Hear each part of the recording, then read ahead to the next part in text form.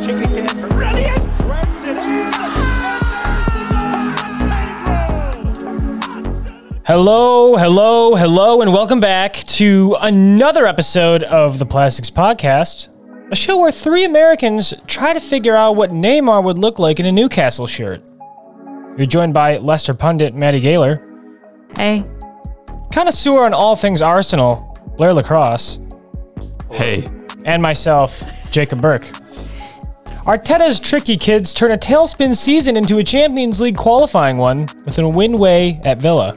Leicester, bangers only city, bring 3 home hosting Brentford, and Tottenham showcase their silky offensive side against West Ham. This, the United States men's team heading into the final international break, and some title race discussion help bring you into the spring season. Good riddance daylight savings.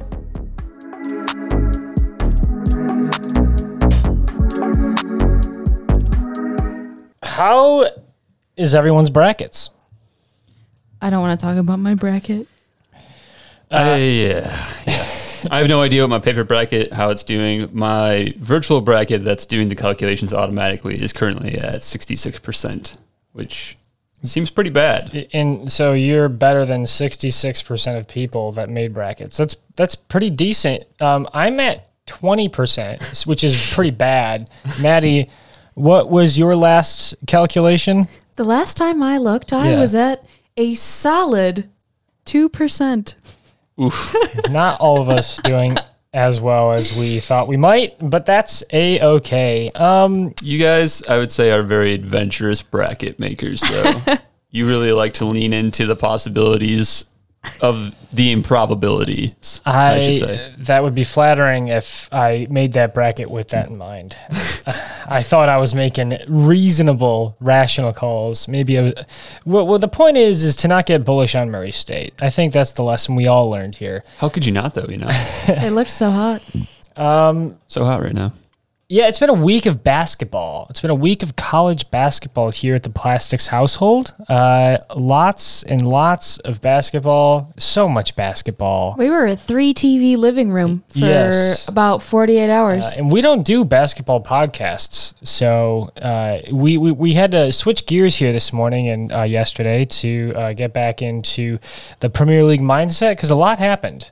A lot's been going on. And you know what? The kind of commitment this podcast brings you is that we're recording this during El Clasico. We're not watching the game. That's true. Good luck, Aubameyang. I love you. We'll finish about right when they're finishing. Yeah, probably. Yeah. Perfect timing.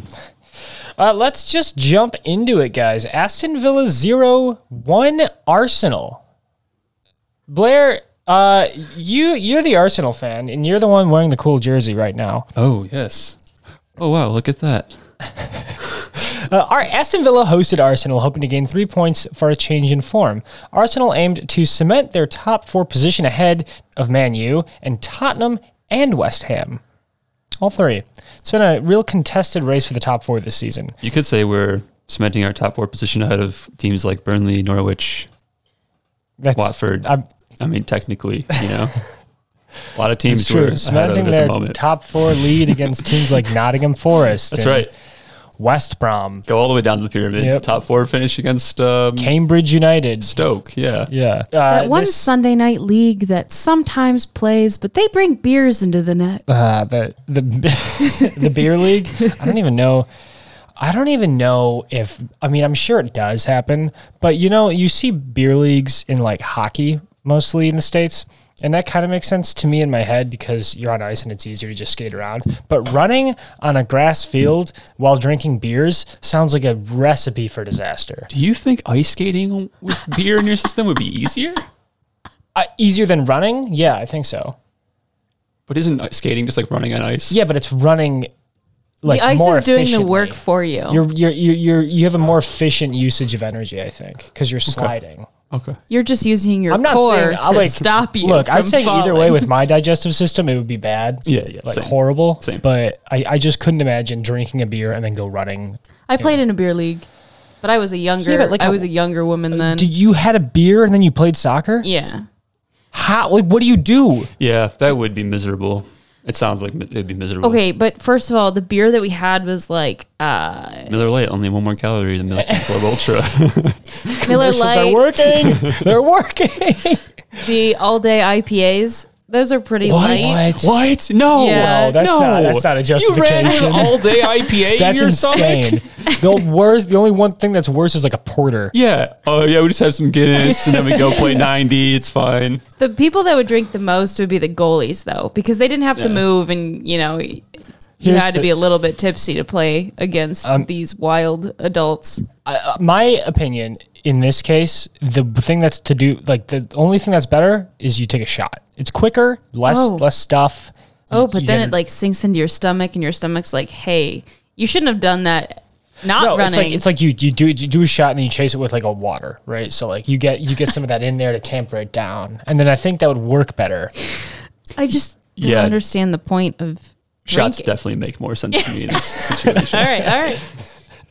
I'll let you have. I mean, my body it feels alcohol and goes, "What are you doing?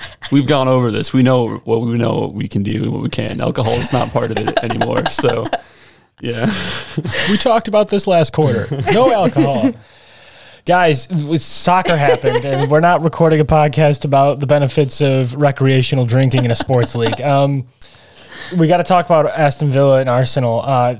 Blair, we were talking right after the game, and you said this was one of those games that really showcased why Arsenal deserved this top 4 position, because they grinded out victory like this. Because you won't always get easy wins. You won't always see out a 3-0 or a 4-2 or something like that, and you score a lot of goals and make a comfortable lead and look good while playing. Sometimes you got to grind out the 1-0s, and this is what they did. that's true. We've been doing that all season, really. There was a stretch there where we had some, a series of pretty comfortable wins, but Arsenal have won a lot of games by a 1-goal margin this year, and I think especially this week with the fixture congestion the way it was, it was 3 games in 6 days against some pretty tricky teams. So I was super happy to see us just finish and get the 3 points, despite Nicola Pepe's best attempts at conceding a late goal via one Philippe Coutinho. But hey, can't complain. We did the job. Bernd Leno made a nice save, and we march onward. Okay, here's my question, my technical question to you, Blair. All right. Martin Odegaard, midfield superstar, was Yes. marked out pretty effectively by Aston Villa this game. He really didn't have a chance to shine through because all of the space he had on the ball was closed down almost immediately, which really helped nullify Arsenal's offense. Do you see this as a hint of what's to come from other teams defensively? Have Aston Villa given a ghost of a blueprint for the future teams in the rest of the season? I think this was definitely the plan. I think it was definitely the plan for Liverpool too, was to shut down the right side of the field with Bukayo and Martin. And I mean, I think for good reason. That's definitely where we have more of our attacking talent is on that side. And I think that's a pretty effective strategy. Like if you're going to game plan around certain players in our side, like it's going to be those two. So yeah, I mean, I think it was a wise choice, but I also think looking at some of the chances we had against Liverpool, less so in this game. I think Smith Rowe looked pretty good, but our left side is much better this year than it was last season, where it was a lot of Kieran Tierney sprinting down to the corner flag, then sending it across to nobody. So I think Smith Rowe, I think Martinelli, if the switch is on and they're in space, those are players that I feel pretty comfortable, with the ball at their feet, and I feel like they could do something. So yeah, I mean, we'll see. I think it makes a lot of sense to try to shut down Martin and Saka. I mean, Saka still got a goal, but came from a bit of a different situation than we normally create between the two. So yeah, let's. I want to break the goal down because it seems. I mean, you can see it was a cross into the box, something that Arsenal was trying to do really all game. They were trying to get it down to the corner and then whip across in to just slot one into goal. And this one rebounded a bit in the box, then bounced out and just kind of laid out for Saka. And then he took it home. And Martinez didn't have the time to react because there were so many people in front. And it seems to me that's one of those goals that goes in, 5 times out of 10. The other 5 either gets blocked or it goes wide or Martinez saves it. So I don't know if this is a good thing for Arsenal necessarily, because nothing much was created after that. Arsenal had a clear superior first half, and Villa seemed to have a clear superior second half. So are there any takeaways there? I know one of Arsenal's big issues was a mentality when they go up. They tend to languish and relax a bit. Yeah, so the way I read this game was, we created some good chances. I mean, we talked about Martin being marked out, but we still made some nice moves down that right side. There was one in particular where it ended with Smith Rowe and Lacazette kind of running into each other in the box, but that was like a really nice development between them. I think once we got the goal, it was a bit of a sit back mentality. And by the 60th minute, I made note, the guys just look so tired. And I think that's why we talked about this was the way we won was needed, because I think they really were just going to have to grind out a defensive effort after going up. And, it wasn't just going to be kind of more of a relentless attacking performance from us. So, yeah, I mean, I think that's just kind of what we needed to do. Villa didn't get their first shot on target until...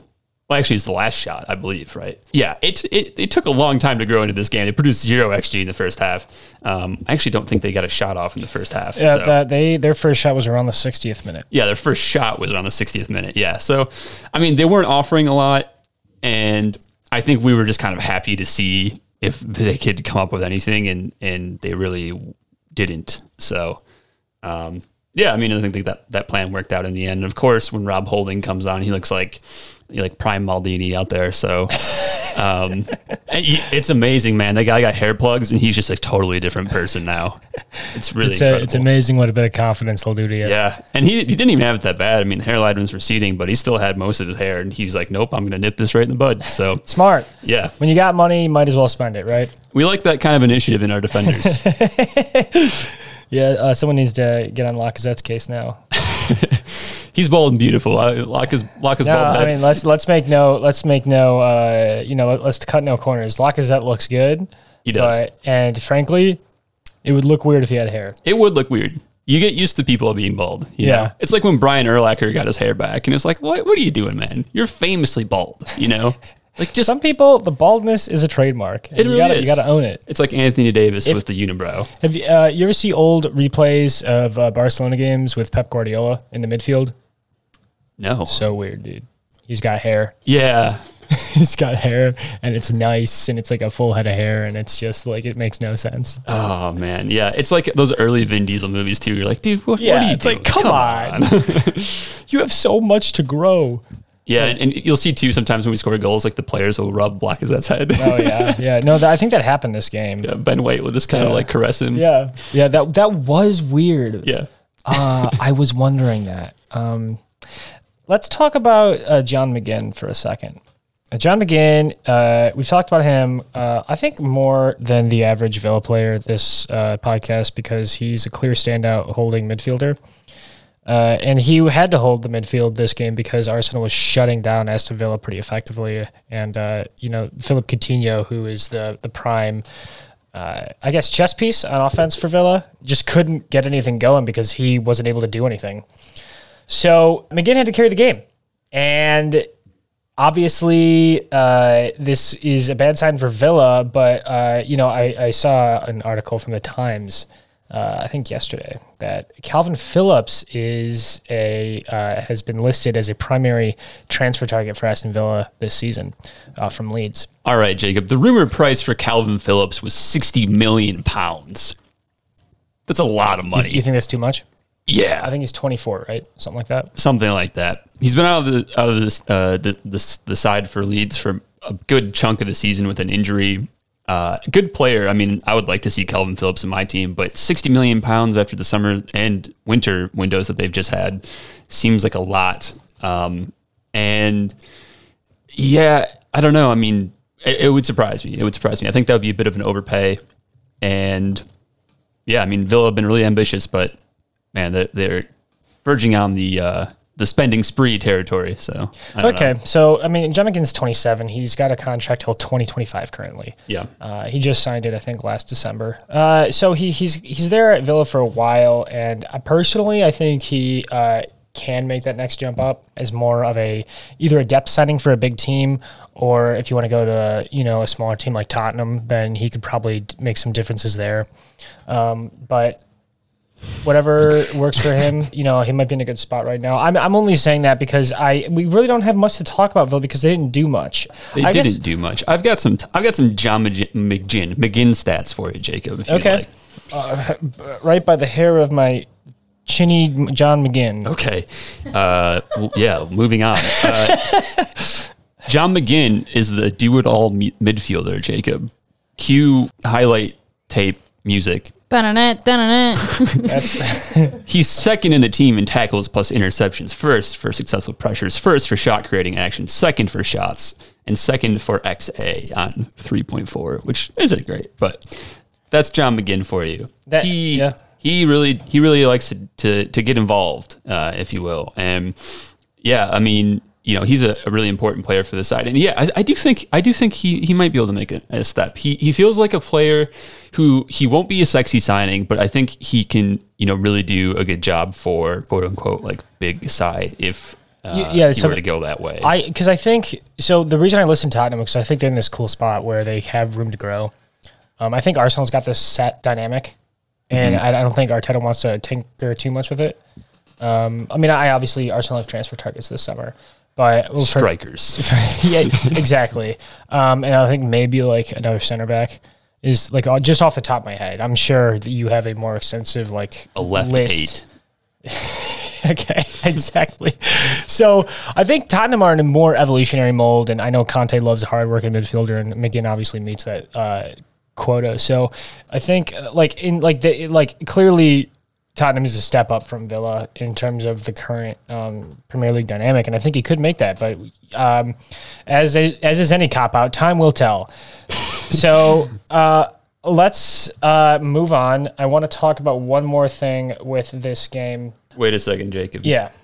Hold up. Yeah. Please hold. Your call is very important to us. I gotta wrap up this conversation by saying that Arsenal this season have taken 18 points out of 18 from Leicester, Wolves, and Villa. Last season, we only took 3 from the same fixtures.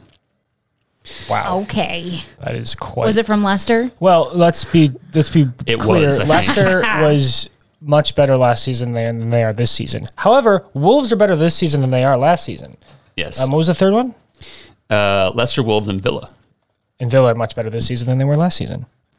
Arsenal didn't allow Villa a shot until the 60th minute, according to John Mueller, the third latest first shot in the Premier League this season. It beats Arsenal's previous best, 47th minute, holding an opponent shotless against Aston Villa earlier this season. So, yeah. So Aston Villa has some trouble starting off the shooting spree. Yes. Interesting. They do. Interesting. There might be something in there. Leicester 2, a Brentford, a Wahun. Why do you keep saying one like that? A Wahun? Where did this come from? I've never heard you say this before. Leicester 2, Brentford 1. Oh. This is what you wanted. Leicester 2, Brentford 1. Maddie, a game to be defined by set pieces. Leicester, a team who has found their kryptonite in set pieces, host Brentford, a team who finds their strength in it.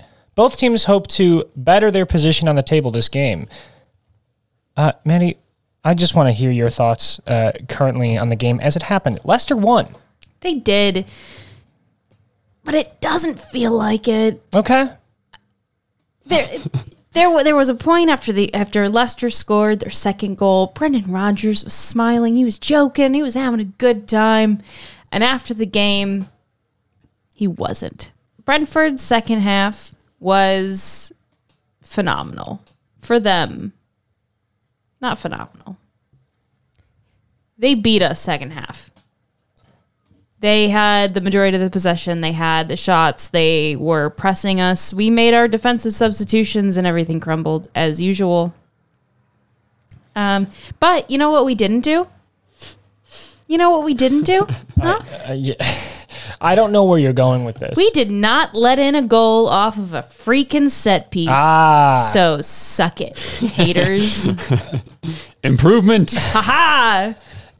Yeah, so Brentford actually outshot Leicester this game. 15 shots to Leicester's 12. Yep. With more shots on target as well. They had 11 shots in the box. They accrued a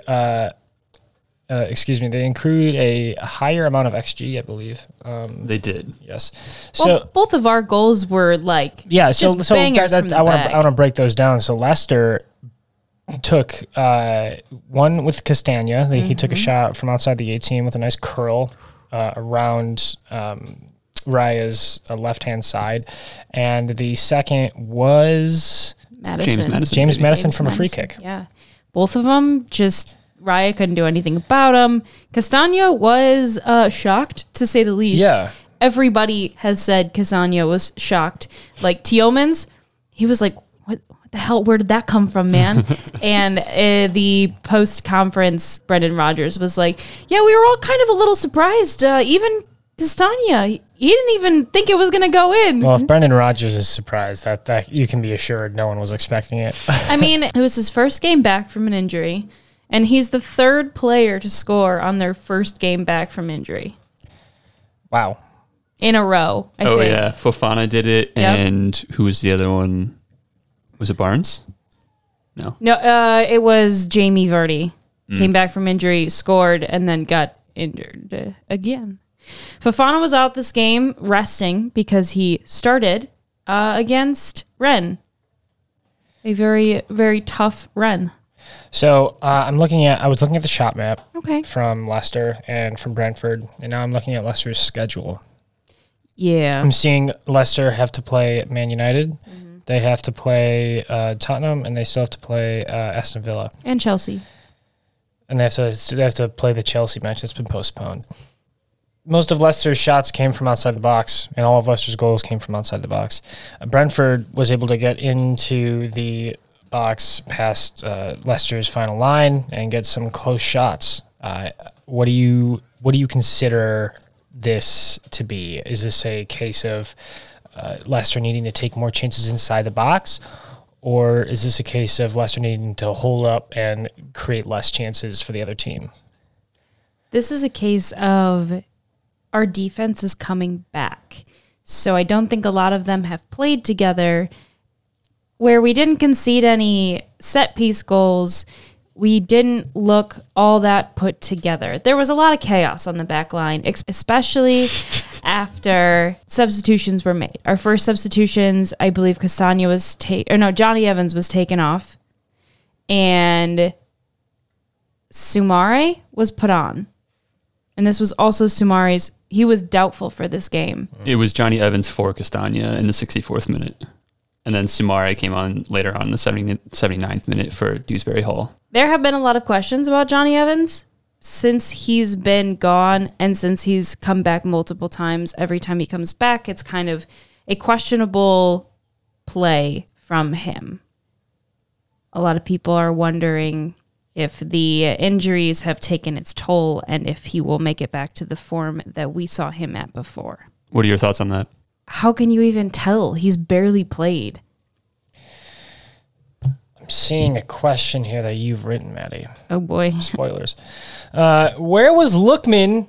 And does he have a spot on this team after an exciting start on loan from Leipzig with all the players coming back from injury? You're going to have to fill me in on this Lookman guy. So, Ademola Lookman is on loan from RB Leipzig. He has played for 5 clubs. He's 24. He's played for 5 clubs and hasn't reached 50 appearances for any of them. He's been thrown around a lot, but he made a really exciting and explosive start with Leicester, scoring the most goals for a team he has ever. In 21 appearances for the Foxes, he scored 5, 3 of which came in the Premier League, and the other 2 came in Club Cups. He is on loan until June, but he plays left winger. So our midfield is pretty booked. And as you could see today, like some of our midfielders were even like filling in for defensive players. So he got his chance to really shine, but with everybody coming back, are they going to pay the money to have another midfielder? When you've got Dewsbury Hall, who's lit up the midfield, you've got Harvey Barnes, who's coming back stronger than he was before. He's stronger than he was before. Okay. Harvey Barnes, reforged iron. Yeah. Okay. I see. Young. So you're saying there's some midfield questions for what Leicester going to look like next season. Yeah. And so you want to know whether or not Lookman's going to stay on. Do you think he goes back to Leipzig? I hope he doesn't. I really like the way he plays, and I really like his hustle. But I don't know if it's the signing that they're going to make this summer. Okay. Because I wrote a third question while we were sitting here, and it's for you guys. Oh, boy. What signings does Leicester make in the summer window? Because, That's for us? Yep. We've been injured all season. Yeah. I mean, that's so... So how are you supposed to know? I mean, as a team, you can't really prepare for a string of injuries like that. Yeah. It's just not reasonable to say all of our midfield and most of our defense is going to be injured. Yeah. So what Leicester's done is they've looked forward with replacing some key players that are aging, a la Jamie Vardy to Patson Daka. I think with Patson Daka's been fine, but he's just been fine. He's been fine. So you're gonna have to start thinking about what sorts of systems is Brendan Rodgers going to want to play with. Is he going to want to stick with the one he's got currently, which I don't think so, personally. Leicester's pretty porous right now. So it really just depends on who's available. Leicester do make smart signings, but they don't really focus on signing big players or even like 26 or 27-year-olds. What they focus on is youth development. They have a fantastic scouting network. So, I mean, it really depends on, I think, who they find, not who they sign. It's like do they find another diamond in the rough and do they bring them up? And that remains to be seen. That's something like that Dewsbury Hall. Yeah, Dewsbury Hall's another one of them. Yeah, I mean, like they get these players from the middle of nowhere somehow, and they bring them up. I mean, the big obvious examples are Riyad Mahrez and N'Golo Kante and Ben Chilwell. They find these guys and they say, "Hey, come work for us. We can develop you, and then maybe we can sell you." They need a defender, probably. Vestergaard has not worked out. Yeah, we tried with Vestergaard, and it's just been blowing money down a... It was a pretty small outlay. It was like 17 million pounds, I think. 19.9, I think. Okay. Dollars or pounds? Goats. It was a dowry. Leicester usually, like Jacob said, buy well. The Vestergaard purchase seemed kind of like a shot from the hip in reaction to some injury issues. And I think that's sort of uncharacteristic for Leicester in general. They are pretty good planners. And yeah, I mean, Soumaré was a highly touted guy coming out of France. So was Patson Daka, those guys I think will take maybe some time to get worked into the team. I haven't seen much of Soumaré this season. I remember seeing a couple of games with Daka and being fairly impressed. There again, it might just be some, taking time to get used to the Premier League style of play. So, yeah, I mean, those signings could be pretty good. For Lookman, I think maybe Barnes is probably just the trouble there. I mean, he seems to be holding down that left winger side, and if Lookman's trying to get minutes there, it might be difficult to get in over Barnes, barring any kind of injury or fatigue situation. So, yeah, for me, I think Daka seems like maybe the succession plan for Vardy. Maybe it's Iheanacho. I'm not really sure what the deal is with him this season. He's not gotten a ton of minutes, but he's getting more recently. So Vardy's been injured. Maybe they see Iheanacho as the successor. But yeah. Harvey Barnes, based off of nothing concrete, only vibes, strikes me as a Chelsea signing. Okay. Yeah. He's just got a vibe. And I'm got the Chelsea not vibe. going to explain. I've got a stat for you folks. Oh boy. Let's play guess this number. How about that? I love these games. How many shots this season do you think Timothy Castagna has? 2. Probably like 7. 1. And that was going into today. Ah, man. Okay, so now he's got 2. I was right. He's 1 for 2. Yes. He's 1 for 2. So to speak of surprise, I think is very warranted. He's taken 1 shot. And it was beautiful. He's played 14.19. He's taken 1 shot, and it wasn't on target. It wasn't on target. So yeah, that's impressive. Guys, this is the featured match for this episode. All right, Maddie. Tottenham 3, West Ham 1. West Ham won? Oh my gosh. Congratulations, West Ham. Please cut The that. fight Please for the cut top that. 4 continues. 2 more contenders in Tottenham and West Ham meet at the Tottenham Hotspur Stadium to get another leg up and catch up to the mighty Arsenal. Conte and Moyes have both been dealing with underperforming squads going into this match, trying to break back into some form. The Spurs walk away with 3 points. Blair, are you quaking in your boots? I'm scared, man. I'm scared. Yeah, this is. Oof. My knees weak. My palms are sweaty. My boots are trembling. Yes. This starts off with an own goal from Kurt Zuma. It finishes with Son having a banger, Ben Rama somehow breaking his drought, and then I can't remember who scored the third. Son. Was it Son again? Because On a breakaway, because 2 of the West Ham defenders missed the ball. Kurt Zuma had a bit of a mare, Jacob. It was a tough day for him. He was getting booed every time he touched the ball. He kicked it in his own net. Really, kind of unfortunately, it was just went weird off his leg. And then he tried to go for the same exact ball that Craig Dawson was already in process of attempting to get on and left Son all the space in the world. It was a tough day. It was a tough day for the center backs for West Ham. And, Spurs are pretty good at making your center backs, you're forcing them into errors for sure. Watching Craig Dawson try to track Heung-min Son and Harry Kane runs in open space one-on-one was rather frightening. Yes, the interplay, I'm just going to say it, West Ham did not look up to it today. No. They looked pretty bad on the back line. They were letting in a lot of passes. Kane was having a free range in the midfield and in the front line, and him and Son were playing off each other fantastically all the whole game. Kulusevski, he's got an engine on him. He can just go and go and go. I mean, it's really been it was offensively speaking, in my opinion, a show-stopping performance from the Spurs. They looked really good. Defensively, that's another issue. They just look like, while they're doing really well on offense, that if you catch them out, that's it. You can pretty easily put one past you if you've got a nice press and a good pacey offense.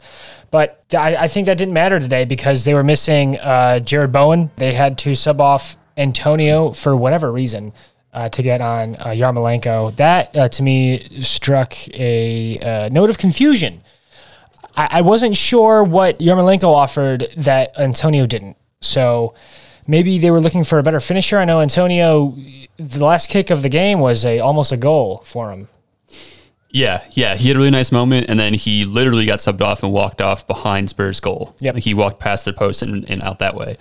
Rumor has it that Antonio has been struggling a bit with his hamstring. I think he may have had a bit of a nagging injury from their midweek game. So, it could have been just a sort of preventative thing. Don't put too many minutes into his legs when he was already struggling with an ailment of some sort. Yarmolenko came on and was really just a non-factor. And that kind of felt like a capitulation at that point for West Ham, because they really lost the focal point in Antonio, who was doing a good job of, winning balls up the field and allowing West Ham's attack to, progress up the field, because they were pretty largely stifled by Tottenham, who do a great job of defending their midfield. So, yeah, Antonio was a big missing piece for them for a large chunk of this game.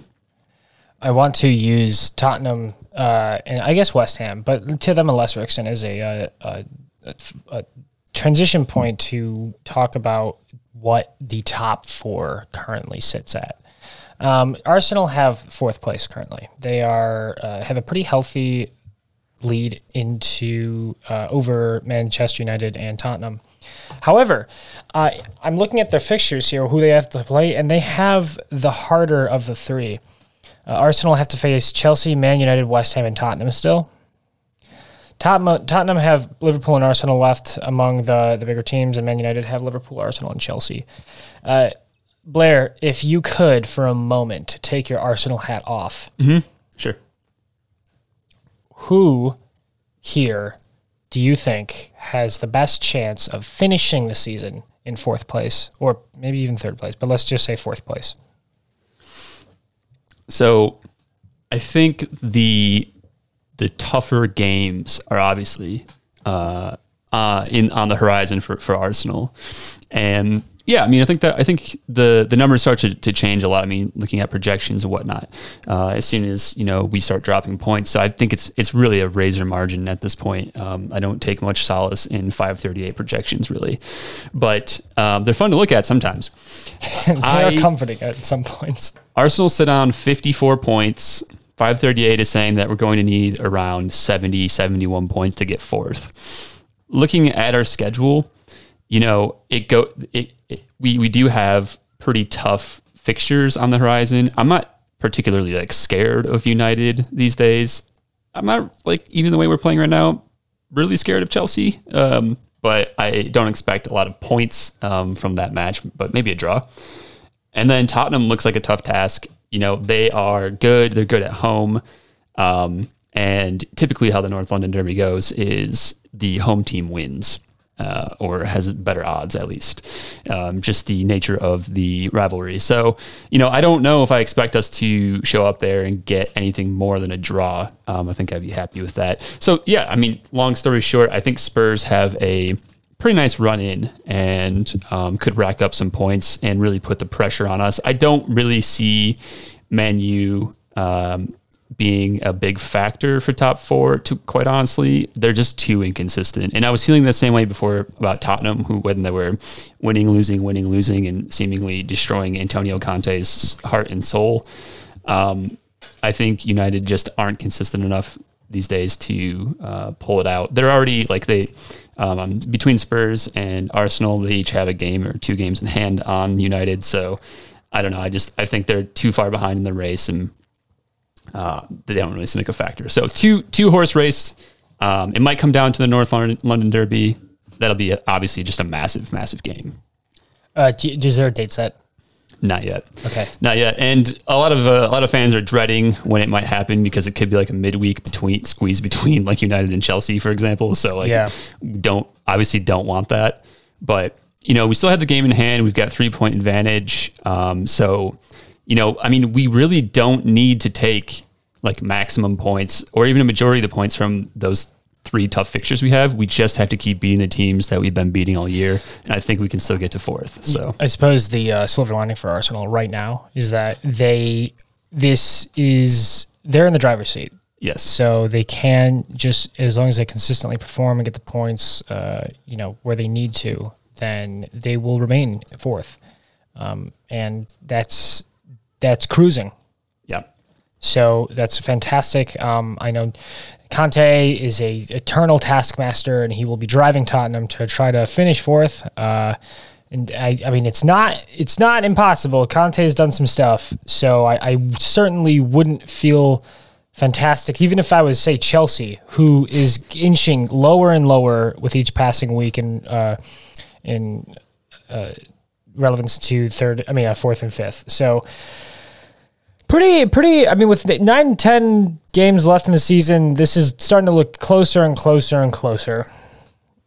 Yeah, I mean, it really is. And I mean, if you look at, the run that Spurs have had with Nuno early on in the season. I mean, things look really dire there. The fact that they're competing for fourth place, I think, is a testament to what Conte's done. I mean, their numbers right now are like really solid. I think they're like solidly fourth place in underlyings, and Arsenal just kind of have the benefit of obviously improving. I mean, we're much better this season, but have the benefit of kind of having a leg up, a head start, and being able to start accruing points and playing some better soccer than Tottenham had. So. Right. Yeah, I mean, that's kind of what it's coming down to at this point. I mean, Conte, he's a world-class manager for a reason, and he's showing it at Tottenham. So, yeah, I mean, obviously, earlier the narrative was that Conte can't win with these cats. And so, I think he suffered his worst string of defeats as a manager, head of a club in his career, I believe. So, obviously, I don't know. It really it's in Tottenham's hands, and we were discussing how crazy it was that Harry Kane and Son, the most successful Premier League attacking duo in its history, hasn't done anything together, or the team hasn't done anything with them in terms of silverware, in terms of legacy. So I don't know if it's only a matter of time, or if this will be a what could have been scenario. So hard to say too with Conte, because he's like such a capricious guy. I mean, one day he's at the top of the mountain, and the other days he's at the depths of despair, So, and like, who knows? I mean, if they finish the season outside of Champions League, does he remain? Where does he remain? Does he demand out? Like, it's hard to say. Here's a good question. Ralph Rangnick is 6-month contract. He is not coming back as a head coach. He's going to take a front office role for United. He's going to fade into the background and, try and pull the strings there. And so United will have to look for a manager. The obvious choices for United as far as their expectations and their culture goes, you really can only think of 3 people, all of which are in a job right now. You've got Mauricio Pochettino at PSG. He clearly, publicly too, has had some disagreements with the team and the owners. And so he might be looking to leave in the summer. You have Antonio Conte at Chelsea. Antonio Conte at Tottenham. Different time period. Antonio Conte at Tottenham, wishy-washy, one day happy, the next disgruntled. And then Erik ten Hag at Ajax, who has publicly said that he is fine and happy and he loves his job at Ajax. So, who knows with him? Sure, dude. Well, I mean, I don't know. Ajax are quite a historic club, and to win there and to go to make Champions League runs like he has been doing is quite a testament to his coaching abilities. So, I think the take I heard currently in around the internet was Conte will demand transfer targets from Levy. For the season, for Tottenham to, he'll be audacious with who he wants to sign. He won't care what the financials are. I need these people if you want me to win the league. Mm-hmm. If you don't sign them, we will not win the league. Yeah. And Levy will hypothetically make a non-committal, not sign anyone. By that time, United will have signed Pochettino, and Conte will have left a job while wanting to go to United, have left and with no clear destination to go. That is the current fan fiction out there. It seems like a lot of dominoes falling. Yes. And so I posed the question to you, Blair, and to you, Maddie, if you'd like to answer, is does this play out? Does Conte go in the summer? I know Levy is famously someone who's a stickler for finances, so I genuinely don't know if he'll want to sign anyone, even after signing Kulusevski and Bentancur. Yeah, I mean, they spent a good amount of money in January. Tottenham are a rich club. Levy's got a lot of money. So I think if I'm a Tottenham fan and I'm looking at how we're playing right now, I think, man, a couple more pieces and we might really be onto something here. So, yeah, I mean, they've got a set front line. And Conte, I mean, like rightfully demanding a couple of players to set them over the top. I mean, they really could be onto something, and I don't take any pleasure in saying that, but I think it's true because, I mean, just watch them play. So, yeah, I mean, if Conte doesn't get that, if they go into the season next year with, largely unchanged, yeah, I mean, I don't know. I think if you hire him, you try to placate him with 2 signings in January that were good signings and have been good players walked into the team, I just don't think that'll be enough. So they'll have to pay to keep him around, basically. And if they don't, there are certainly some really rich clubs out there that'll be looking at, making a new manager hire this summer, most likely. So, yeah, I think it's a tricky situation for Spurs. They're basically going to be backed into a corner of having to spend or losing the best thing they've had going in a few seasons now. They have to either spend for players or spend for a new manager, and buy him out of his whatever contract he signed. Yeah, and most likely the new club that he goes to would have to pay for the remainder of his contract. But I mean, what we know about Conte is he doesn't stick around places long. No. He likes to go, he does his thing, and then he moves on. So yeah, I mean, I don't know. He doesn't like to commit too long, and he likes things to be very particular, and things need to go very much his way, which is why I think him managing PSG would be absolutely hilarious, but also could be kind of scary. They wouldn't meet the targets. I'm sorry. If Conte gave them a list, it wouldn't be like, oh, I don't know if we can afford that. It'd be like, well, yeah, but we could buy Cristiano Ronaldo. Yeah. And I guess he'd respond with, no, I don't want him. Yeah. And then they buy him anyway for the marketing. Yeah, I think obviously, I don't know. I'm just looking at the lineup currently, and the most obvious choice to me is Eric Dier's got to go. I don't know. I know he was initially signed, and speculatively he looked like a Premier League player when he first arrived at Tottenham. But it's. I think it's been clear from the outset. I just don't know. I don't see Dier as a starting center back for a top 6 club. The guy I don't like in their lineup is Doherty. I think he's a weak point for them as well. I think you just don't like Doherty. Or no, you don't like Reguilon. Yeah, Reguilon. Okay. Passionately. So I mean, Tottenham showing positive signs, club, and it is in their it is to their prerogative to improve this summer.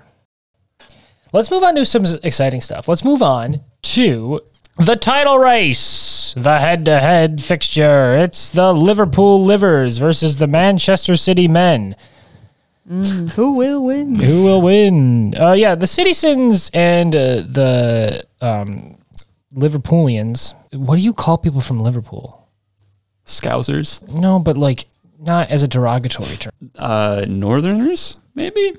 That still sounds kind of derogatory in a sense. Yeah. Poolians. Bumpkins. Who is from Liverpool? Okay, this is funny. Okay, they're often called Scousers, but the official term, formally, are referred to as Liverpudlians.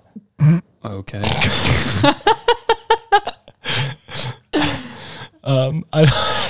Where does the pud come from? So we've made cases for both. We were thinking about broad themes for the podcast, and we wanted the title race to be it, which was why I was trying to frame it as like a fourth place fight, or I know what your agenda is, top Jacob. 3 fight for the World Cup qualifying. So it's all been this. So we talk about the title race for first place, 2 top performing teams. Trying to enjoy the golden years here for me because, it's only a matter of time before we regress to the mean. Liverpool enjoying probably one of the most successful seasons in their history, with literal chances of having 4 for 4 trophies this season. Champions League, the EFL Cup, which we've already won, the FA Cup, and the Premier League. Manchester City trying to defend a title of which they've been dominant for about 5 years now, even though I think they would be 4 for 5 if they won this year. Just crazy numbers, and Pep having created a machine out of a string of world class signings, arguably under one of the greatest tactical minds this generation. Jurgen Klopp, one of the best managers in the game, best teeth in the game outside of Bobby Firmino. Where do I start? So I had Maddie and Blair construct a case for Manchester City taking the title, and I will respond with the case for Liverpool taking the title. So Blair, if you can take it away with your, if you can let the, I have no legal terms. Let the defense go first, since Manchester City are defending the title. Kung kung. Yeah, I can try to do this. I kind of have to preface this. This is poor form for argumentation. I wasn't in high school debate, and that's why I'm not as annoying these days. If you're in debate, what did you call them? What do they call? It was called something stupid. Debate club? No, it was debaters. No, it was forensics. Oh, really? Yeah, like That the was- forensics team. Yeah. They would like make speeches and stuff.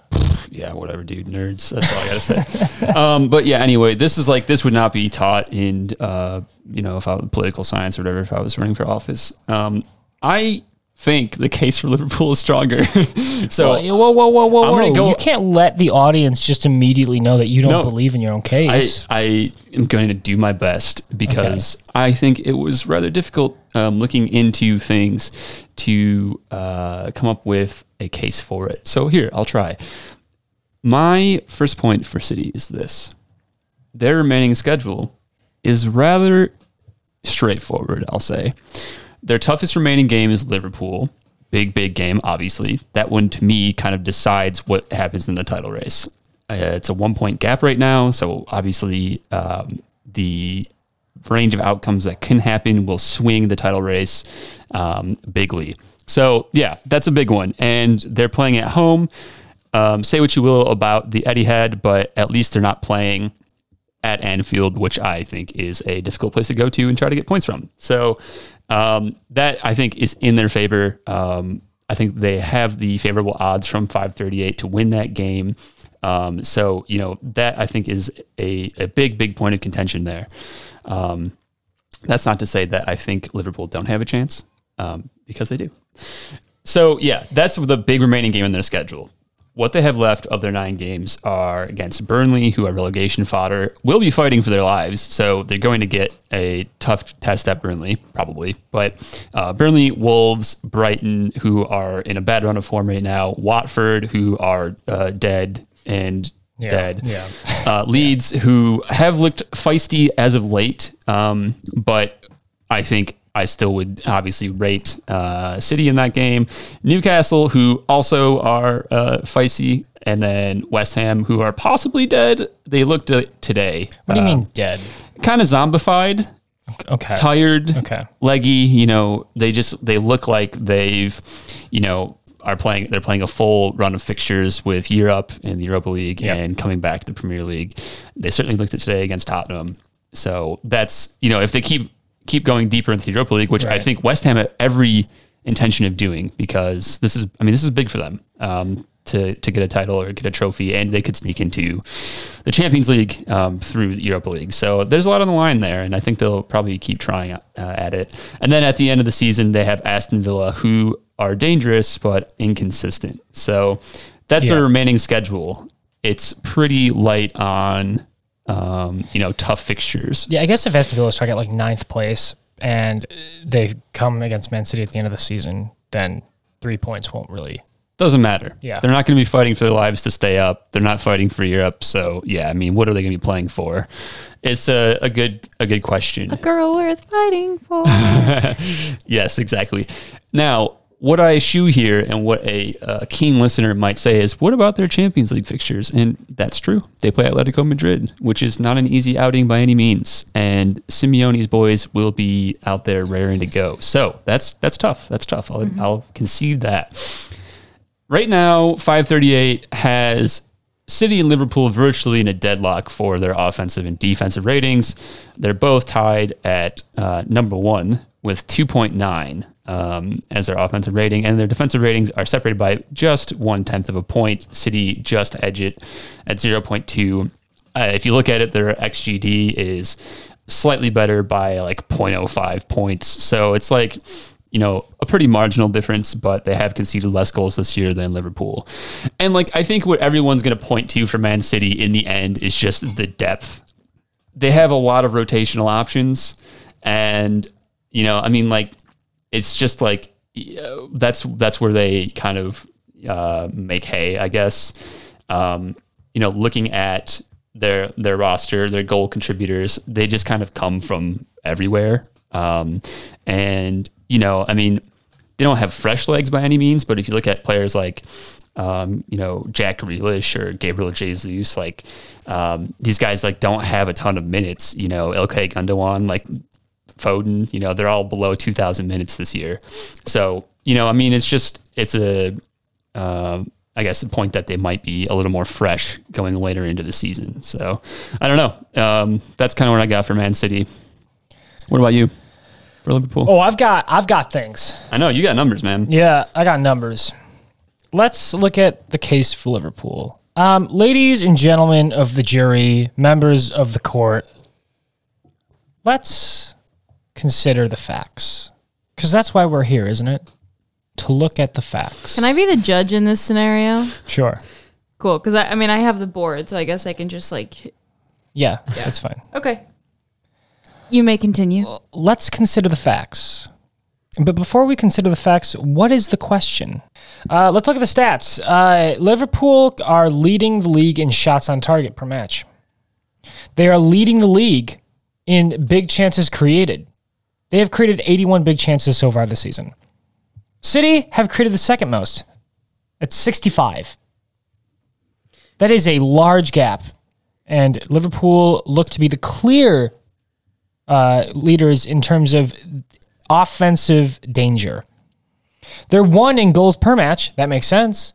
They're 1 in possession, 1 in the final third. They have a very high press, and it's effective. They've won it 214 times in the final third. That's better than Manchester. Dirty fouls are the strategy. City at 178.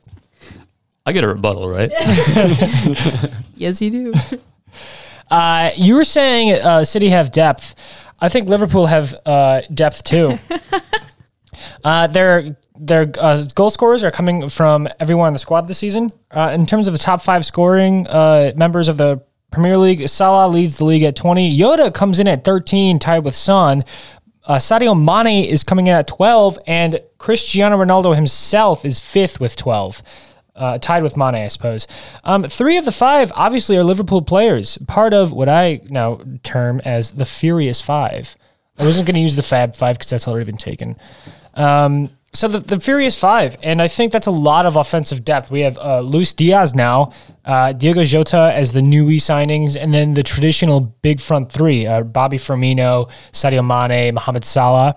Now you have deeper midfield, Thiago Alcantara. He, Spanish maestro, obviously. Everyone loves him. Harvey Elliott, Curtis Jones, the young boys that are fighting for a place. Fabinho, the traditional stolid center defensive midfielder. Jordan Henderson, the work king, the captain, the leader. James Milner, the veteran himself. I think the most capped player in the Premier League currently. That's still playing, I should add. Who else can I think of? We've got the depth boys. We've got Lord Divock Origi, and then we've got Takumi Minamino. Has Minamino played a game in the Premier League? He's a cup specialist player. He's a cup specialist. Sorry, I won't interrupt anymore. He's there to continue the 4-trophy season. Okay. Let's see. Let me think of other midfielders. Young boy Tyler Morton, Cade Gordon. Those are academy products. They still look great. Let's look at the back line. Let's look at, obviously, the fullbacks. Top assisters in the Premier League this season. Trent Alexander-Arnold, 11 assists. Andy Robertson, 10 assists. They are 1 and 2 in terms of assist leaders this season. You know who's 3? Yeah, I mean, I know you know because you're looking at it. Say it. Say his name. No. Mohamed Salah, number 3 at 10. And then we've got Baldaba at 9 and Jared Bowen at 8. So we've got great assist numbers. Other fullbacks include the rare use case of Joe Gomez at right back. He can also play center back, by the way, ladies. And we've also got Konstantin Tsimikas, the Greek god himself, at left back. Virgil van Dijk, Joel Matip, and then Kanate, a new signing. A wide range of people for a wide range of situations and games. The goals are coming from everywhere. We don't have the possession or passing numbers City does, but that's only numbers that speak to a system of play. Our play hits hard and it hits fast. Klopp's play works, provided that LFC don't get hit with injuries. And if refs actually call fouls against City, the second part remains to be seen. The 2019-2020 title-winning season for Liverpool FC included 6.1 shots on target per match. The team now currently has 7.2 shots on target per match. That's a full shot extra. We're performing at a higher rate. We are now more clinical. 65 big chances missed that season. We are currently sitting at 53. We are on our way to beating big chances created. We're only 6 behind last season with 9 matches to go. This squad, I believe, is better than our title-winning squad. The prosecution rests. Okay. Would you like to call any witnesses? Yeah, I'd love to call Jurgen Klopp just to sit down and talk with him, but Okay, I'll see what I can do. okay. So Yeah, you got. I think is that how it works in court? You get a rebuttal. I don't know. I guess I've never been to court, thankfully, yet.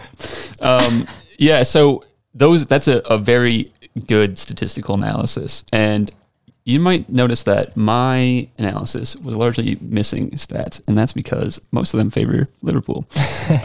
So yeah, that's why I think Liverpool have a good shot at it, because they are, as Jacob said, probably the best team in Europe by the numbers, and yes, also better than their previous title-winning team. I would agree with that. I was looking at City through the past few seasons to see, like, I saw your points in here when you were typing out, and just the leaders in assists and goals, and outside of a few Raheem Sterling 20-goal seasons, they really don't have like top of the leaderboard goal scorers, at least recently. Obviously, Kevin De Bruyne has had some massive outputs for assists in his season, so he's down there. But if you look at how it's distributed in their squad this year, it's just kind of a little bit from everywhere. So, it's just like Riyad Mahrez has got 4, Ilkay Gundogan's got 4, Cancelo 7. It's just like that's how it goes with them.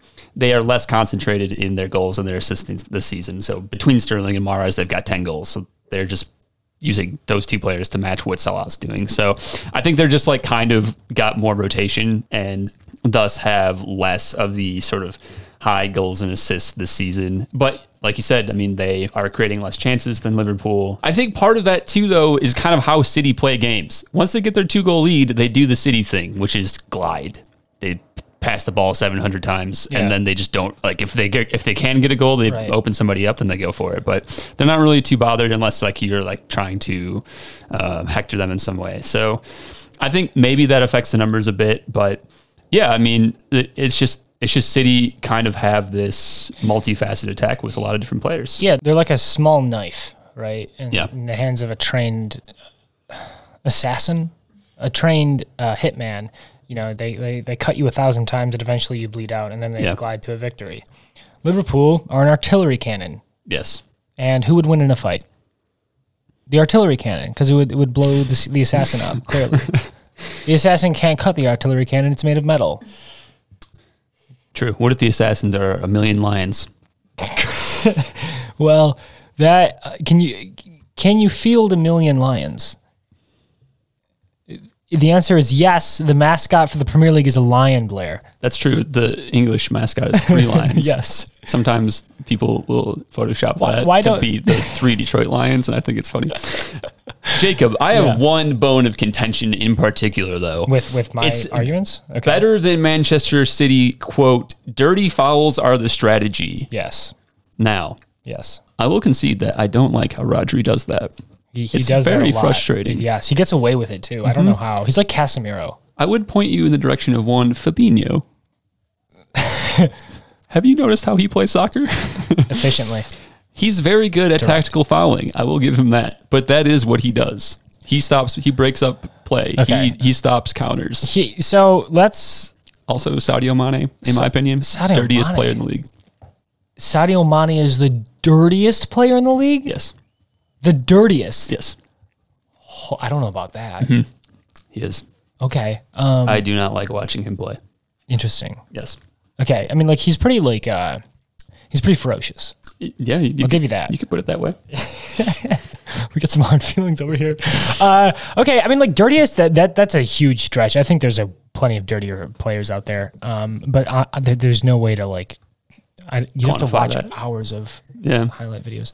Let us know who you think the dirtiest player in the league is. I really would like to crowdsource this. If somebody I want to know what the general consensus is there. Yeah, that'd be great to know, because I don't think that I was surprised by that. Fabinho, I can see he's a center defensive midfielder. It's his job to tactically foul, but Pep coaches his team to do this. Yeah, rotational fouling. Yeah. Oh yeah, absolutely. Yeah, that is a strategy. It's it's a strategy. I'm not going to say it's gaming the system, but it's this is going to sound old. It's not in the spirit of the game. Sure. You play to play better than your players, not to play better than the other team. You don't play to scare them, or I guess you can't play to scare them, but you don't play to injure them. And I think that's partly what City do almost. It's just, I don't know. It comes from a very personal relationship with the rivalry as a team, I suppose. Like it's been like Liverpool and City for, I don't know, about 5 years now. So watch how teams defend Bukayo Saka. Because they very much do the same thing with him, which is it doesn't kick help. him in the ankles. It doesn't help that he's like smaller, and that he can get pushed around like that. Yeah, I mean, like my contention with them is that they do this every time, and the refs don't call it because the whole team's doing it, and they can't card the whole team. Yeah, and there's like weird psychological things that probably happen there. Like I think, I don't know. Like I feel like some teams just, by way of how they play, they just get away with some things that other teams don't. And like, it's just like, it is what it is. But yeah, I mean, I certainly had my gripes with how the officiating was handled this season. Yeah. Oh my God. Sorry, I just saw the Barcelona scoreline, folks. It is not good for Real Madrid at the moment. But yeah, how the officiating has gone in some of our matches against I would say big six, but top 3 teams. So yeah, it's just, it's one of those realities, I suppose. I'm still trying to even Sadio Mane being the dirtiest player. So, okay, but here's some stuff. Salah is the most uncalled player in terms of being fouled. He's constantly fouled and he's never called. There was actually like a piece that came out about Mohamed Salah being fouled consistently and the refs just don't call it. I think so. Like, I think like one of those things, and it's like the working in the opposite direction for City, but like how you said, they do it so much that they can't call it all the time. Yeah. I think it's the thing with Salah is that if they called it all the time, then they would constantly just be sending players off. It's like in football where it's like you can't call holding on every play, even though it happens on every play. I guess, but yeah, I mean, like I understand the spirit of why you can't, because like then the game would just never flow. Yeah, exactly, and that's fair. But if like there was a chart of like players that were fouled per minute, and it was like this grouping here of like high performing players. Yeah, and way out here was Mohamed Salah. Oh yeah, for sure. And like it's the attack goes through him a lot. I'm not saying to call every single thing, but if you just call more fouls, just more. Yeah. That's okay because it's a foul and it has to be called. And these are the rules of the game. And I know the Premier League sometimes has trouble with that, but it's calling a foul and saying, hey, you can't go studs up into Salah just because he dribbled by you. That's fine. And maybe Sadio Mane gets a yellow card. I don't know. We have to see about that. We have to have our analysts investigate. Watch Sadio Mane contest for a ball in the air and you'll see it. Okay.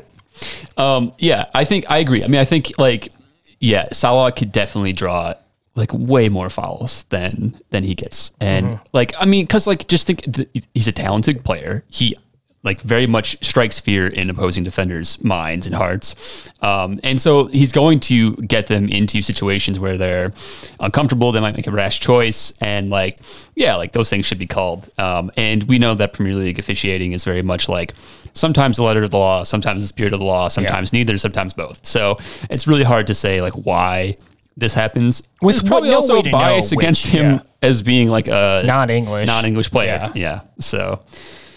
Yeah, not being a nice English boy. Looking at you guys, refs. Yeah. Okay, well, I mean, obviously we've heard the cases, and obviously mine is better, so we can just call it here. Last topic for today, and we're running a bit over, which why should I be surprised? Surprise. The international break, everyone. The fifth and final international break. How exciting and not nerve-wracking at all. I feel so positive. The men's team has announced their roster. They have they've picked the boys up. They put the list out and they're getting the band back together. They have a 26-man roster, and this is for the final 3 games for World Cup qualifying for CONCACAF. We have Mexico away on March 24th. We host Panama on March 27th, and we go away to Costa Rica on March 30th. We have some familiar faces that'll be missing due to injury or lack of form. Some new guys and, the old crew. All of them coming together. Most notably, Serginho Dest was originally announced as a roster member for this final international break, but he was injured in the game on the day it was announced, and so he's not going to be here. No worries. I would like to express my displeasure with the Latin language for letting me down. When I read that he had a biceps femoris injury, I was like, he injured his bicep? Like, that's a weird injury for a soccer player on the arm. And come to find out, that's the hamstring. Now, I know what you're thinking, femoris, femur, like, you're stupid. And yeah, maybe that's true. That's definitely true. I am stupid. But like, biceps femoris, come on. Hamstring was obviously a much better name for it. Yeah. That's not your biceps femoris, that's your hamstring. Shit. Yeah, I'm not going to pretend to know what any of that means. I mean, I'm just going to go through the goalkeepers right now. Ethan Horvath, Nottingham Forest, just played today against Liverpool in the FA Cup. Liverpool went through. Sean Johnson, New York City FC, starting goalkeeper, recent MLS Cup champion.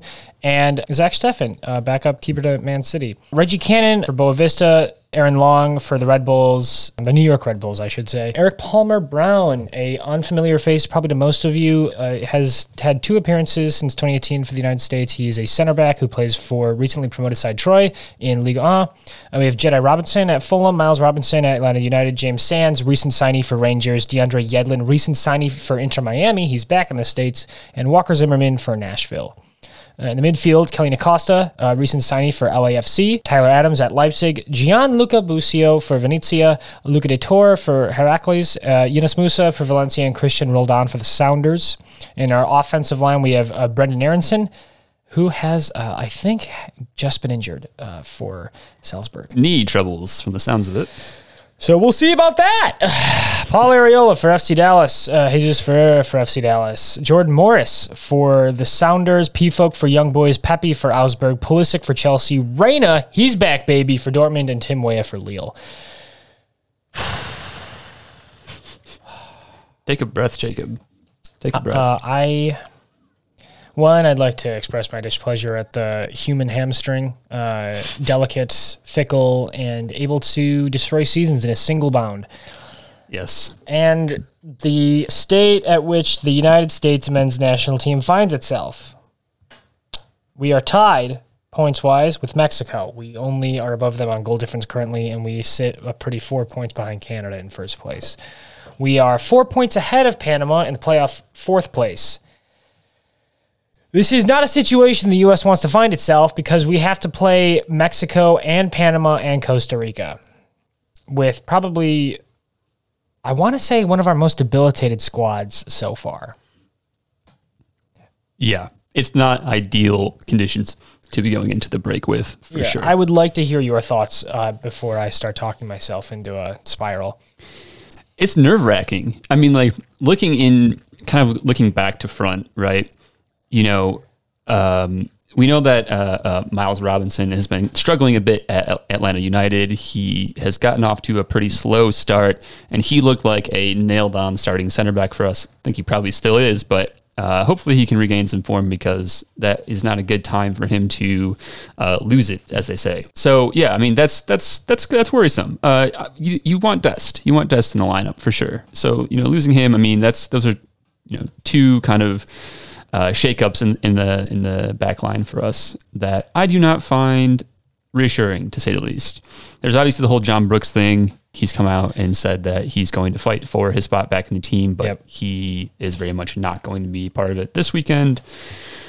It's tough because I think he's leaving Wolfsburg at this summer too. So I don't know what his future is anymore. He went from like clear leading center back to I don't know, outcast player. Yeah. And then you look in the midfield, right? I mean, Weston McKennie being out with the foot injury. Like we've talked about the octagonal and who's played best, and it seems like McKennie's been it feels like McKennie's been our best guy for most of the octagonal. So that's obviously a huge blow for us. Reyna coming back that's good timing thankfully. But like, yeah, that's just a big loss. So yeah, I mean, it's worrisome, man. It's worrisome. Playing in Mexico City without some of these guys, it does not feel good. I feel almost the most nervous for the Panama game, even though we're hosting. If we lose points, if Panama win, I think that's the biggest blow for us. That'd be disastrous. Yeah. And I do not at this point, I am hoping for a second or third place finish. If we finish fourth, I think that's probably like... Oh, nightmare scenario. Yeah. I mean, the good news for us is that Panama play both us and Canada. So, like, theoretically, that's a difficult weekend. But, I mean, yeah, it's still just a very nervy weekend. The octagonal, ladies and gentlemen, anything can still happen. Any place up here in the top four is still up for grabs. Canada could capitulate. We could all capitulate. Everything could go. Anything can happen. El Salvador could finish first. No, they couldn't. But what if they did? Yeah, I think the biggest loss is McKennie. Clearly, I mean, like he has a broken foot, which is just so bad. And it's not even like his, it's not his skill set I'm even worried about. It's just the personality he brings to the team. Mm-hmm. He's such a strong character, and he's doing the on the field things that you need a captain to do, or at least a leading member. He'll help players up. He'll talk to the ref. He'll try and keep everyone cool. And it's this attitude that he brings, I think, that really calmed the U.S. down when they're, when they're rocky during the games. And Christian Pulisic is our captain, as I guess the most skilled member of the squad. But I think that McKennie is the biggest mental presence on the field personally. And I could be wrong about that because this is me watching the TV.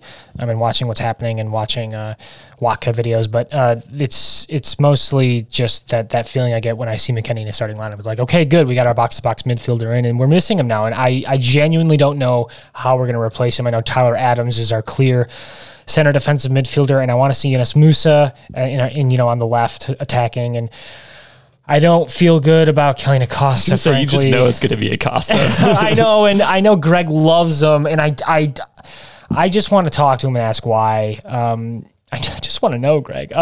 Seen some good comp videos. I mean, we don't get a chance to watch all these guys play, each week or really that frequently. So it's kind of hard to give a tactical reading on them. But like I've seen some good comps of Luca de la Torre. Yeah, and he did good last break. Yeah. So maybe that's an option. The good news for us is like Pulisic, who we still recognize as probably like our highest ceiling, most talented player, is coming into some form and coming into the break on that. We were talking about last break, like, what do we need to do to what should you do to get Christian going again? And it seems like a string of starts and some goals is going to be really helpful. Thank the maker, because I mean, like Pulisic is hot. He's had a very good string of performances for Chelsea.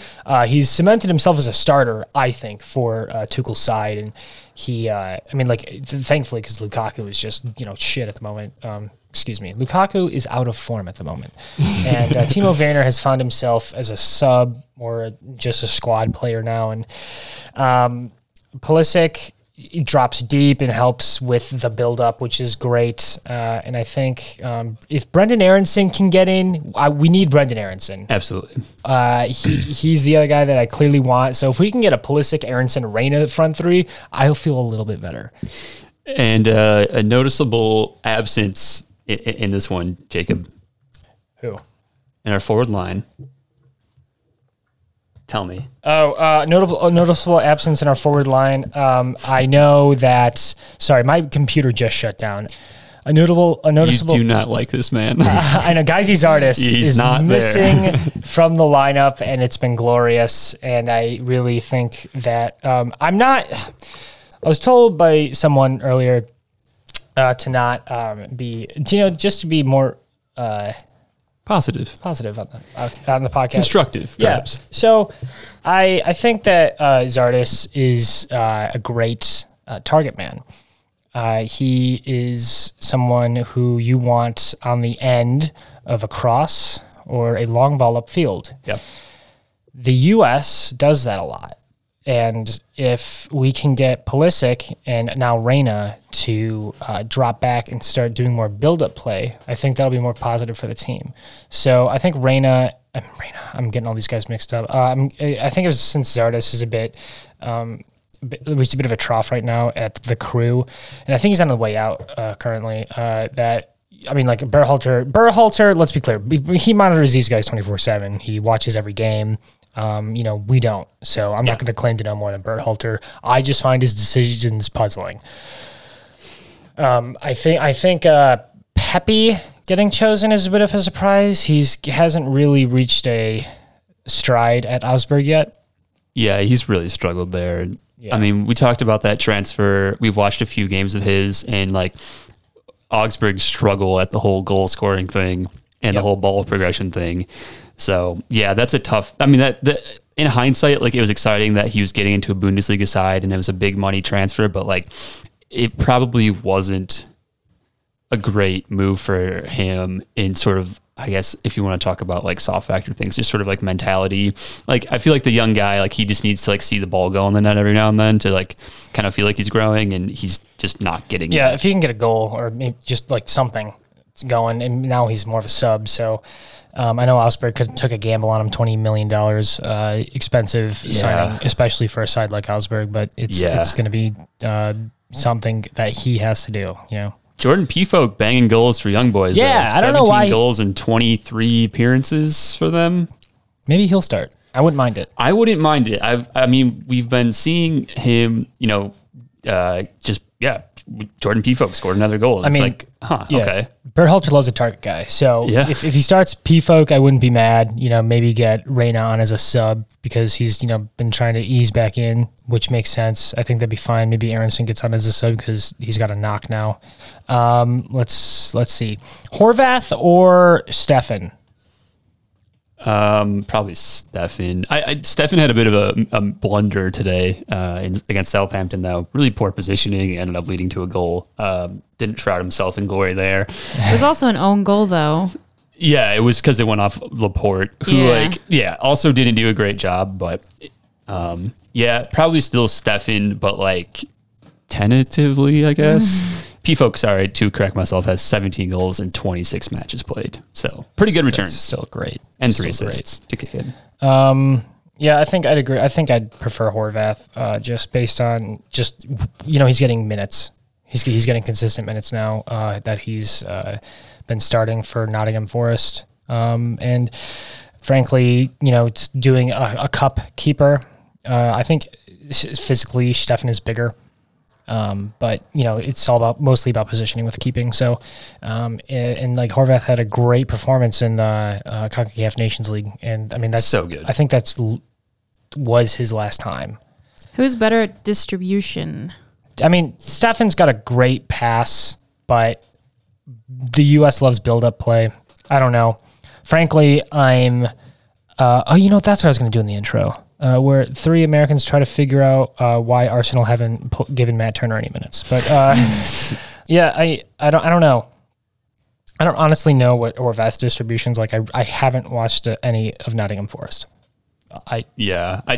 Keen watchers have said that he's gotten a decent run in with them because their starting goalie is injured. But I don't watch Nottingham Forest either. So other than the beautiful performance in the Nations League. Mm-hmm. Yeah, no, he had a great, the mental stress to do that, I think, like going in cold and then do a penalty shootout, you can't practice for that. So it's really nice to see him able to handle that, even, as at this point, tertiary keeper, because once Matt Turner's healthy, obviously he's first choice now. So you want to talk about, let's talk about the back line. I think everyone agrees, Jedi Robinson at left back.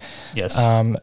Miles Robinson at left center back, Walker Zimmerman at right center back, and the right back is where we find ourselves at a question mark. So we've got Reggie Cannon or DeAndre Yedlin, basically. If I recall correctly, Reggie Cannon did all right. Has done all right for us. I don't mind him. At the right back. He's a good depth signing. Good depth player. Yeah. Yeah, I got him on a free. Yeah, I don't know. I mean, between Yedlin and Cannon, flip a coin, I guess. I maybe prefer Cannon slightly, but it's just kind of like he's more of an unknown to me, so maybe that's why. Cannon's young. He's like 20, I think. Yeah. Yedlin is older. He's experienced. He can just get a bit, he can lose his head a bit. He can get aggressive. Like maybe you start him, I think start Yedlin for Mexico. Yeah, that's what I was going to say. Yeah. Get the he's not afraid to get in their faces, and I want Mexico riled up. Yeah. I want them to be aggressive and to not think straight. I'm glad Hector Herrera is not featuring in the Mexico game because he has too many yellows. So this is going to be great. Dang. It was sarcasm. Oh, okay. And I wouldn't mind seeing Eric Palmer-Brown get a start maybe against Costa Rica, but I don't want him starting against Mexico or Panama because the games are too big. Reggie Cannon is 23 years old, by the way. Oh, wow. Way older than I thought. He's so old. Well, we've got such a young squad that I just assume everyone's like 17. Anything to add here? I think generally the podcast feels nervous. The podcast feels nervous and hesitant, and we're probably gonna go to a bar somewhere, which will just heighten the nerves because everyone will be noisy. So I don't know. So much can go wrong, but so much can go right, and I think that's what we want to be thinking about. And that's the American spirit. Can you feel it? Dude, holy shit. Advertising just works on me so well. So many advertisements bouncing around my head. It's insane. Yeah. Look at Gazzy's artist's name and forget it 2 seconds later, but then I can remember like Pennzoil commercials from 2006. Oh my God. I think I'll always remember, because my parents listened to the radio a lot when I was younger. Because you're driving, so yeah. I always remember the Speedway commercials. Oh yeah, the convenience stores of Speedway. Yeah, or the going to the fair, going to the Northwest Michigan Fair. What? Never got that. Yeah, it was probably more of a Northern Michigan thing, but yeah. Cam was talking to me about it. He's like, "You don't remember that commercial?" I was like, "No." And then he played it, and I was like, "Oh my God!" Just unlocked. Yeah, like 5 years of childhood just like flooded back. I gotta make some calls. So much pain that I've forgotten. I blocked this out. That's why I don't have a foot. Anything to add, Blair? No, I don't think I have anything else to add. Oh, go St. Peter's, by the way. Yeah, the Jersey City Wonders, standing at the gates of heaven, as you might say. Okay. The Jersey Boys. The Jersey Boys, baby. They're back at it. Maddie, anything to close with? Add. Nothing besides the usual. What's that? You should rate the podcast. Leave us a nice comment. Follow us on all of the social medias. We've got Twitter. We all have Twitter now. I made a Twitter for this podcast. So you're welcome, world. What's your Twitter handle, Maddie? At Maddie, MADDIE _ Gaylor, GALER. Yeah, we are The Plastics Pod on Twitter. We're Plastics Podcast on Instagram. And that's pretty much it. You can email us, or DM me.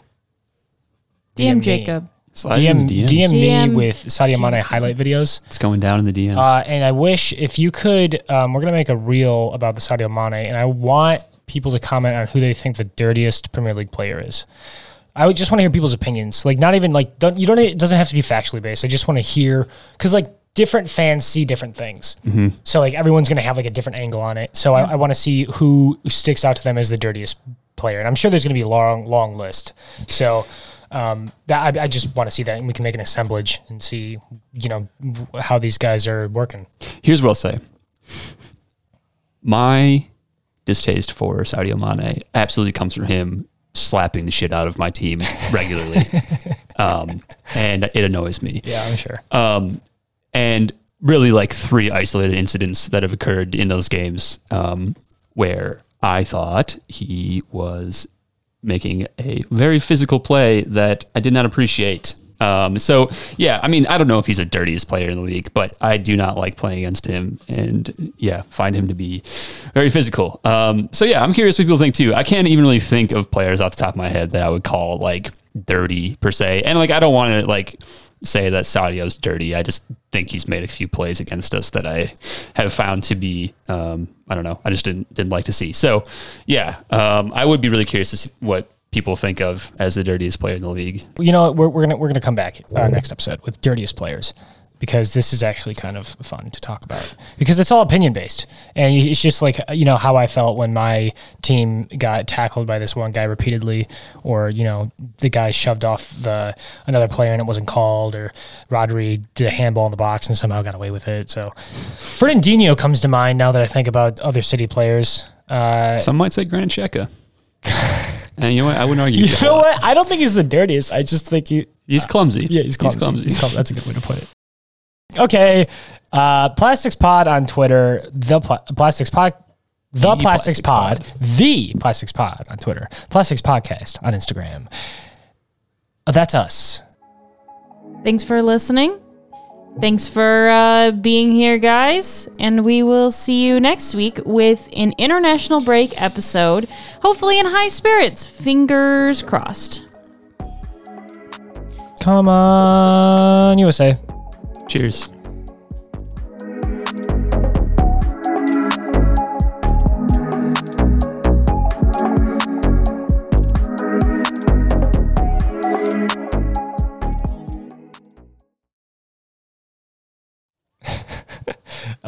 Luis Suarez. Oh, yeah. Roy Keane.